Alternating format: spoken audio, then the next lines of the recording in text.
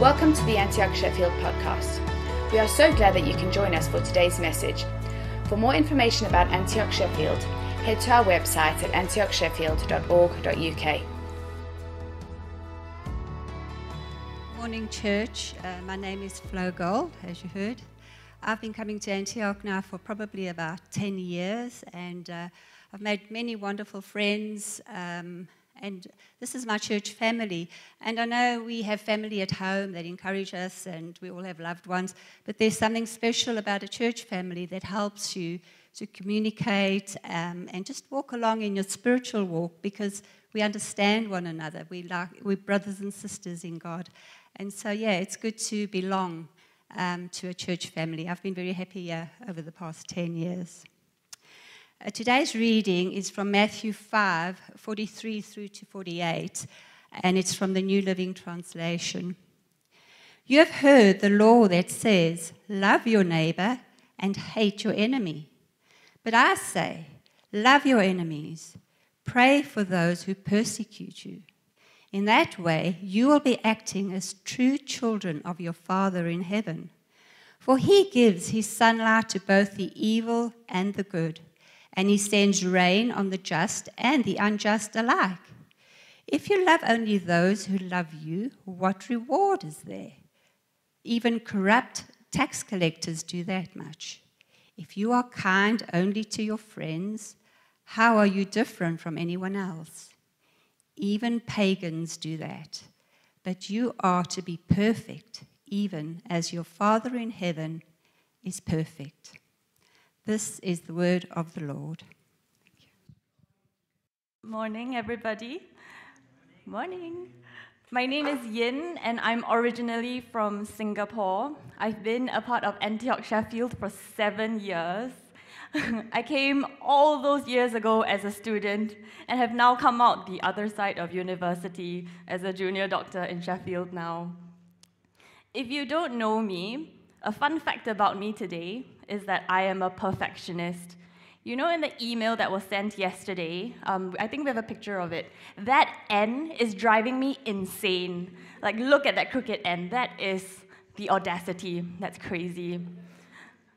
If you're not sure if you're a perfectionist, my favorite description of what a perfectionist is comes from the very credible source, the online Urban Dictionary, that describes the perfectionist as having to have the qualities that are on the verge of unreasonable and perfect in every way, so that it almost annoys one to the very core of their being.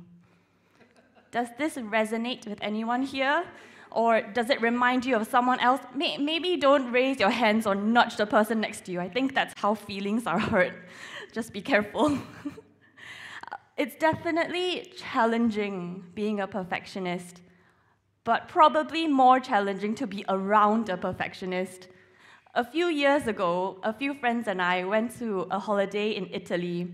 My boyfriend Alex and I, we visited the Fountain of Trevi. It's very, very beautiful. If you don't know what it looks like, I have a photo of it here. So this is the beautiful Fountain of Trevi. It's amazing, isn't it? It's so pretty, I wanted a photo as well. This photographer did a great job. Look at the composition. You can see the whole thing. The lighting is great. It's a little crooked, but you can edit it on the computer really easily. The only thing missing was that I was not in it. So I asked Alex for a photo of it. There were a few problems, to say the least. Firstly, half the Fountain of Trevi was under construction. They didn't even try to hide the scaffolding. It was just metal bars for the half of it. Secondly, this was pre-COVID times. There was no social distancing. We were shoulder to shoulder with everyone else. There was very little wiggle room between people. But most of all, Alex is not a perfectionist. When I asked for the photo, I had this perfect shot in mind automatically. I wanted to see the top of the fountain, a little bit of the nice blue sky. I didn't want anybody else in the photo, none of the scaffolding. And of course, I wanted to look good. It had to be a flattering angle. But strangely, Alex didn't seem to have the same idea. He didn't have this criteria in his head. and it was simply too much to ask to have all these things come together in one single photo. He tried and he tried. I promise there was at least 50 photos of the same thing. They are not the same. I want to put that down on record. They are not the same photo. I really tried to go and look for these photos to have photo evidence that they are different photos, but I really couldn't find it. I think it's very possible that I deleted all of them in a huff just to forget that it ever happened. But we did locate this one photo of Alex and I at the Fountain of Trevi that our photo took. I think it illustrates how difficult it was to actually get my perfect shot. I'm sure we can all agree, this photo is a mess. Look at that. No, you don't agree? Let me show you how it is a mess. So this is a photo of all the problems with it. So you can see the roof is cut off. What is that? There's not enough sky. There is such thing. There's not enough sky. There's a shoulder over there. The lighting is all wrong. We are dark and the fountain is bright. And what is up with my hair? What is that loop? This is a disaster. You can see why Alex had such a hard time trying to get that shot. It was not really about his photography skills. It was more to do with my demand for perfection. Now, this is a very small snapshot of how my perfectionist nature can just overtake my brain. But putting that all aside, seriously, what is it like to be a perfectionist? It's different for everybody. If you're not a perfectionist, let me give you a taster of what it's like. It's different for everybody. But for me, it always comes back to the question of, how can I do better? How could I be better? There's always this loud inner critic in my head that's never satisfied. It's always about, how can I be better? How can I improve? I remember the smallest of details way before any achievements that I've accomplished. At work, in the hospital, I set very high standards for myself. When I first started, I wanted to be the best, even if I had the least experience in the department. I wanted to be as thorough as possible, to glean as much information from the patient as possible, even if I didn't really need to. I just never wanted to make a mistake. I used to think about patients when I went home, when I'm supposed to rest at home after a shift. I would not stop thinking about them. There was a time where I would dream about work. So I'll be working in my sleep, and then I'll wake up and actually go to work. In a way, that's good because I'm thinking about what I could do better. How could I move faster? How could I give better care to this patient, even if it doesn't improve the outcome or the management of the patient? However, it also meant that I never rested. I'm stressed all the time. It meant that I was getting burnt out. And the last thing you want when you see a doctor is a tired, overworked, overstressed, burnt out doctor. That is not good for you. For other perfectionists, it could look a little bit different. It could be someone that just focuses on the minute details and just can't move on from them.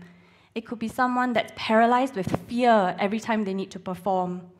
It could be someone that just has a general pessimism about life because they don't want to get their hopes too high just to be disappointed.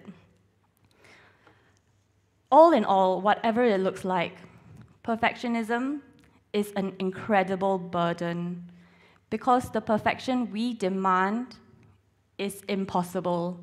And us perfectionists, we know that, but we can't seem to stop ourselves from going towards it. So today, are you chasing after perfection in some area of your life? Are you chasing after that perfect grade in school, that perfect outcome at work? Are you trying to be that perfect spouse, that perfect parent? What about having the perfect spiritual walk? Today, I want to talk about the problem of perfection and what the Bible has to say about it. The perfectionist mindset can be beneficial. You tend to give high standards of work. People often rely on you. You often see the small mistakes before other people do, and you can fix it. So what is the problem of perfectionism? Firstly, life is stressful as a perfectionist. As satisfying as it is to get a good result, perfectionists put themselves under so much pressure to get to that good result. Perfectionists tend to procrastinate because what they want to do is they want to get themselves ready so that when they do it the first time, it is a masterpiece. That never happens in life, which means they don't start work, and then time runs out, there is more pressure, there's more stress, and the cycle repeats itself. Perfectionists are hypercritical people. If you know a perfectionist, it might not be the best person to be around when you are down. Perfectionists can be quite hurtful. You can feel like they're very hard to please. But really, the person that they're most hypercritical about is always themselves. Perfectionists are self-conscious people. They're always thinking about, am I good enough for this person? Am I good enough for that person? They're always aware about what other people are thinking. Recently, I had to take my second driving test attempt. I'd like to call my first failed attempt as a driving test trial run, just so I don't have to acknowledge that I ever failed anything. When I failed my first test, I had a fairly normal response, as everyone does. I know people that passed the first time, but I know even more people that needed a trial run, like I did. So I responded quite normally. I was devastated. I was so heartbroken. I had to sit down and ask God all my why questions. God, why did you let me fail? Why did you let me pass? Why is this happening to me? I just did not understand. I did things perfectly. I went for all my lessons. My instructor thought I was ready. I felt ready. I was so confident that I wanted the perfect run. I did not even want a minor on my record. So if you do a minor fault, you will still pass, and you're allowed a certain amount. I did not even want one of them. But on the day, the unimaginable happened. I struck the curb. Who does that? I've never done that before, and it happened on my test. So I struck the curb. The tester was like, yeah, we're turning right over here, back to the test center. You have failed. And my world crashed. In my rants with God, in all my processing with God, He revealed to me where my heart was. I had a genuine fear of failure. It didn't matter that failing a driving test carries no consequences. I was more concerned that there was now a failure on the record of my life. My brain immediately switched to, what would people think? My instructor will be so ashamed, my family would be disappointed, my friends will think less of me, my friends would mock me. Of course, none of that happened. In hindsight, probably slightly disproportionate response to the actual situation. He revealed to me through this whole process that all my hard work to get things right in my life, I used perfectionism as a defense mechanism against the criticism of others. I thought, if I could do it right and well, you cannot say anything bad about me. And that was important to me. But when I get used to performing to get the approval of others, I learned also to perform to gain the approval of God. If I was a good person and I did all the right things in front of God, then God will approve of me and do what I want Him to do. I can earn my way towards heaven. If you're in church for a while, you know that that is not correct. That's not the way God is. But it's such an easy mindset for us to slip into without even realizing it. So what does the Bible say about perfection? Jesus talks about it in Matthew 5, verse 48, which says, "But you are to be perfect, even as your Father in heaven is perfect." Be perfect. So this is proof that all the perfectionists are correct. We were right the whole time. It said on the screen, be perfect, just like God. We were right. That is the biblical truth. Or is it? It can't be, right? It doesn't sound right. So, what is Jesus talking about? Why is he asking us to be perfect like the Father? Shall we take a closer look at Matthew 5:48? A much closer look. You can put it back on the screen. So it says, "But you are to be perfect, even as your Father in heaven is perfect." The word perfect that Jesus uses here, in the original Greek, it's teleos, the word. And it's a little bit different to our English meaning of perfect. It means to be complete, to be whole. So in Matthew 5, it's a record of the Sermon on the Mount, which is the sermon that Jesus gave to, teach us how to live a life that is pleasing to God. Matthew 5:48 is the conclusion of the section about loving your enemies that Flo beautifully read to us earlier in the service. And we can remind ourselves of what it says in verse 46. "If you love those who love you, what reward is there for that? Even corrupt tax collectors do that much. If you're kind only to your friends, how are you different from anyone else? Even pagans do that. But you are to be perfect, even as your Father in heaven is perfect." So Jesus is advocating the crowd to love not only their friends, people who are easy to love, but also people who persecute them, people who offend them, people not so easy to love. So maybe, with the context of this verse, we need to rethink, what does perfect mean? Maybe it doesn't just mean doing good, doing right, doing our best. Maybe it has to be in a larger context of how we view the world through the Father's eyes, through God's eyes. We are complete when we understand that God loves us unconditionally, and He wants us to see the people around us, including ourselves, in His eyes, and love them as He does. So maybe our pursuit of perfection or completeness is less to do with ourselves, but more to do with how we view who God is. So how do we get there? So let's focus again on verse 48, the verse we've been looking at. Let's look at the words Jesus chose. Jesus said, "But you are to be perfect." He spoke of perfection in the future tense. In Romans 3, the Bible says, "All have sinned and fall short of the glory of God." The concept of sin is familiar to a lot of us. We talk a lot about it in church.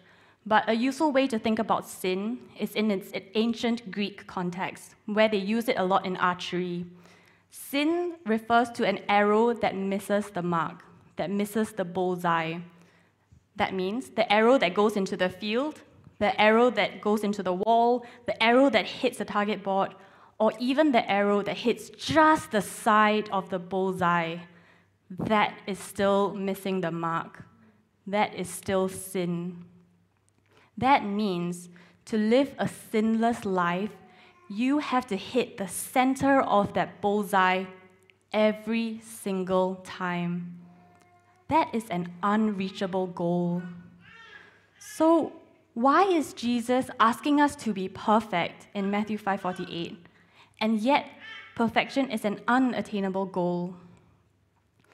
Now, chapter 5, Sermon on the Mount, happened before Jesus died on the cross for us.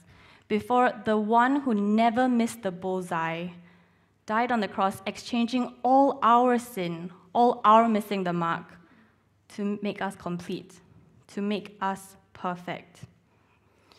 The good news is, in our time, Jesus has already died on the cross. His work is complete. So we can take this verse in the present tense, "But you are perfect, even as your Father in heaven is perfect." But you are perfect. You are perfect not because of how hard you work or how much you try. You are perfect like the Father because Jesus died for you. Because no matter how good of an archer you are, you will miss that bullseye at one point or another. But when Jesus died on that cross, it's as if he came along and picked up all the arrows that missed the bullseye so that they didn't exist anymore in the eyes of God. All the arrows that are left are on that bullseye. So it doesn't mean that we stop aiming for the bullseye. We should still try our best.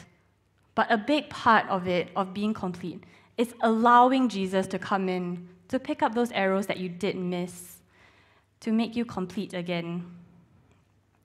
Perfection is a standard that we cannot reach, but it is a standard that's made available to us when Jesus came down to earth. So if we come back to this verse, Matthew 5:48, it is not a verse that commands perfection. It's an invitation to receive perfection. In other words, I am not perfect by my performance. I am perfected by my position as a child of God. I am not perfect by my performance. I am perfected by my position as a child of God. So what does this look like in reality? I find it quite easy to say that I receive God's love, but it's a lot harder to do it in practice. Earlier, I shared about my first failed driving attempt. I had just had my second test last month. The ridiculous thing was I was so much more nervous the second time around. It was a different test center. It was a lot more complicated. There were slip roads that I've never seen before. My instructor was a lot less discouraging. It felt like I was getting worse and worse instead of getting better. I felt less prepared and less confident going into this second test. I also felt a lot of pressure. It felt like I would definitely be an embarrassment if I failed this one. I didn't want to deal with having to tell everybody, oh, I failed again. You know, I had to prove myself. My pride was on the line. That's when the bright, big bulb went off in my head. I was doing it again. I was looking for that flawless run all over again. And God was just like, do you remember what we talked about the first time? I was like, oh, yes, sorry.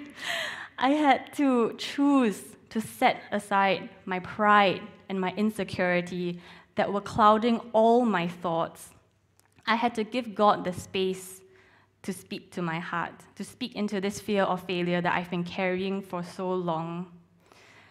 And in that space, I moved my focus from what I could do, my abilities, and what I couldn't do, what my flaws were, into what God wanted me to see. And in that space, He allowed me to see what's really happening, what I had to do. I really had to show up and drive as well as I could. I'm allowed a minor, I'm even allowed a few minors. I did not need that perfect run. It sounds like such a small switch in your mindset, even a logical switch really. It makes more sense, doesn't it? But in that moment, the pressure lifted, the pressure to perform left. I felt so much lighter in that moment. In that first test, I was not able to sleep. I slept maybe an hour or 2 hours. In this test, I slept so well, and I went to the test refreshed, and I drove as well as I could, and all glory to God, I passed. So if you're in Sheffield, be warned, I'm loose on the road, but don't worry, I have my P plates to warn you that I'm out and about. With this driving test process, I really experienced what Paul was talking about in 2 Corinthians 12, verse 9. And he said this, but he said to me, "My grace is sufficient for you, for my power is made perfect in weakness. Therefore, I will boast all the more gladly about my weaknesses, so that Christ's power may rest in me." God's power is made perfect in our weaknesses. The weaknesses Paul is talking about here, we're not really talking about sin issues. The Bible is clear that God is not okay with sin. He does not want you to carry sin issues within your heart. The weaknesses here are more to do with pressure to perform, performance issues, the need to perform. So what it could look like is a fear that you're just holding on to and you can't let go. It could be an anxiety that you just can't quite shake. It could be a temptation that just won't seem to leave you alone. But in all those moments, in your weakness, God still says, that's still perfect. Because in your weakness, you will lean on Him and not on yourself. In your weakness, you will lean on His strength instead of your own. In your weakness, God can move in you and through you to do amazing things. Our weaknesses are opportunities for God to shine through. He can use them to teach us how to depend on Him more and also to show other people how He is transforming us in that area. I had so many weaknesses going into that second driving test. I was straight up panicking, and I couldn't stop thinking about all the things I was doing wrong. Whether it was changing lanes too fast or not slowing down before the traffic light, I was just thinking of all those things. But the moment that I stepped back and asked God to speak into that area, the panic was gone. The pressure to perform left. There was no more stress to impress. That is available for you as well. I felt so light in that moment. So I want to encourage all the perfectionists here today. You are a blessing. We need perfectionists. They see flaws in the world and go and don't stop trying to fix them until they succeed. You are a blessing. But in trying to improve the world, it does not mean you have to be miserable. It does not mean you have to have a life of unrest. Striving for excellence is fantastic. We should never lose that attitude. But instead of thinking about how well can I perform today, instead think about how can God use my gifts today? Because no matter how hard I try or how hard I work in my own strength, I am not perfect by my performance. I am perfected by my position as a child of God. So, are you a recovering perfectionist today? Don't raise your hands. Do you struggle with the overwhelming burden to perform? Well, the good news today is that Jesus has already met the standards that we could never meet. Maybe it's time to ask yourself, what am I trying to protect with being perfect? Are you like me? Are you trying to protect yourself from the criticism of others? Are you protecting yourself from a fear of failure or fear of rejection? What if you gave those fears to God? What if you trusted God that He can redeem your failures, that He can redeem your mistakes? To all the perfectionists out there, today we can rest, receive, and rejoice. We can rest from that hypercritical inner voice that just won't stop talking. We can receive God's love that He freely gives to us. And we can rejoice that God can still shine even when we are at our weakest. If you aren't a perfectionist, have you been hurt by a perfectionist in the past? Has there been a harsh comment in the past by someone close to you who is a perfectionist? If that is the case, on behalf of all the perfectionists out there, we apologize. Perfectionist can be hurtful, and I'm sorry are two very difficult words in our vocabulary. But even more than that, I want you to know, you don't have to carry that hurt around anymore. Whether it's a perfectionist parent, perfectionist partner, perfectionist best friend, you don't have to carry that hurt around anymore. God wants to heal you in this area, and God wants to make you complete again. Will you receive that healing from God today?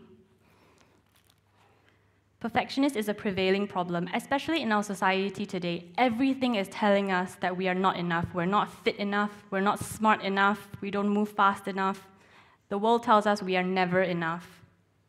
But God tells us, you are more than enough when you lean on my strength. You are more than enough because Jesus died for you and exchanged all those missed arrows for completion. So let me pray for you before we go into worship. Lord, I commit all the perfectionists here today into your hands. God, we are tired of trying to do things on our own. We are tired of trying to reach a standard that we know we cannot achieve alone. Would you please show us where you are in the situation that we are facing right now? Would you please step in and take this burden off our hands so that we can shift away from our flaws and towards your strength?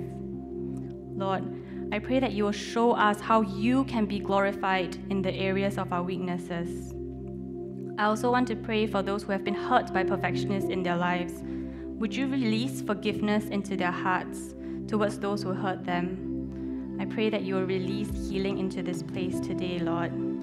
Amen. Let us stand and worship together. Thank you for listening today. To listen to more messages like this one, head to our website at antiochsheffield.org.uk/podcast. We are looking forward to seeing you soon.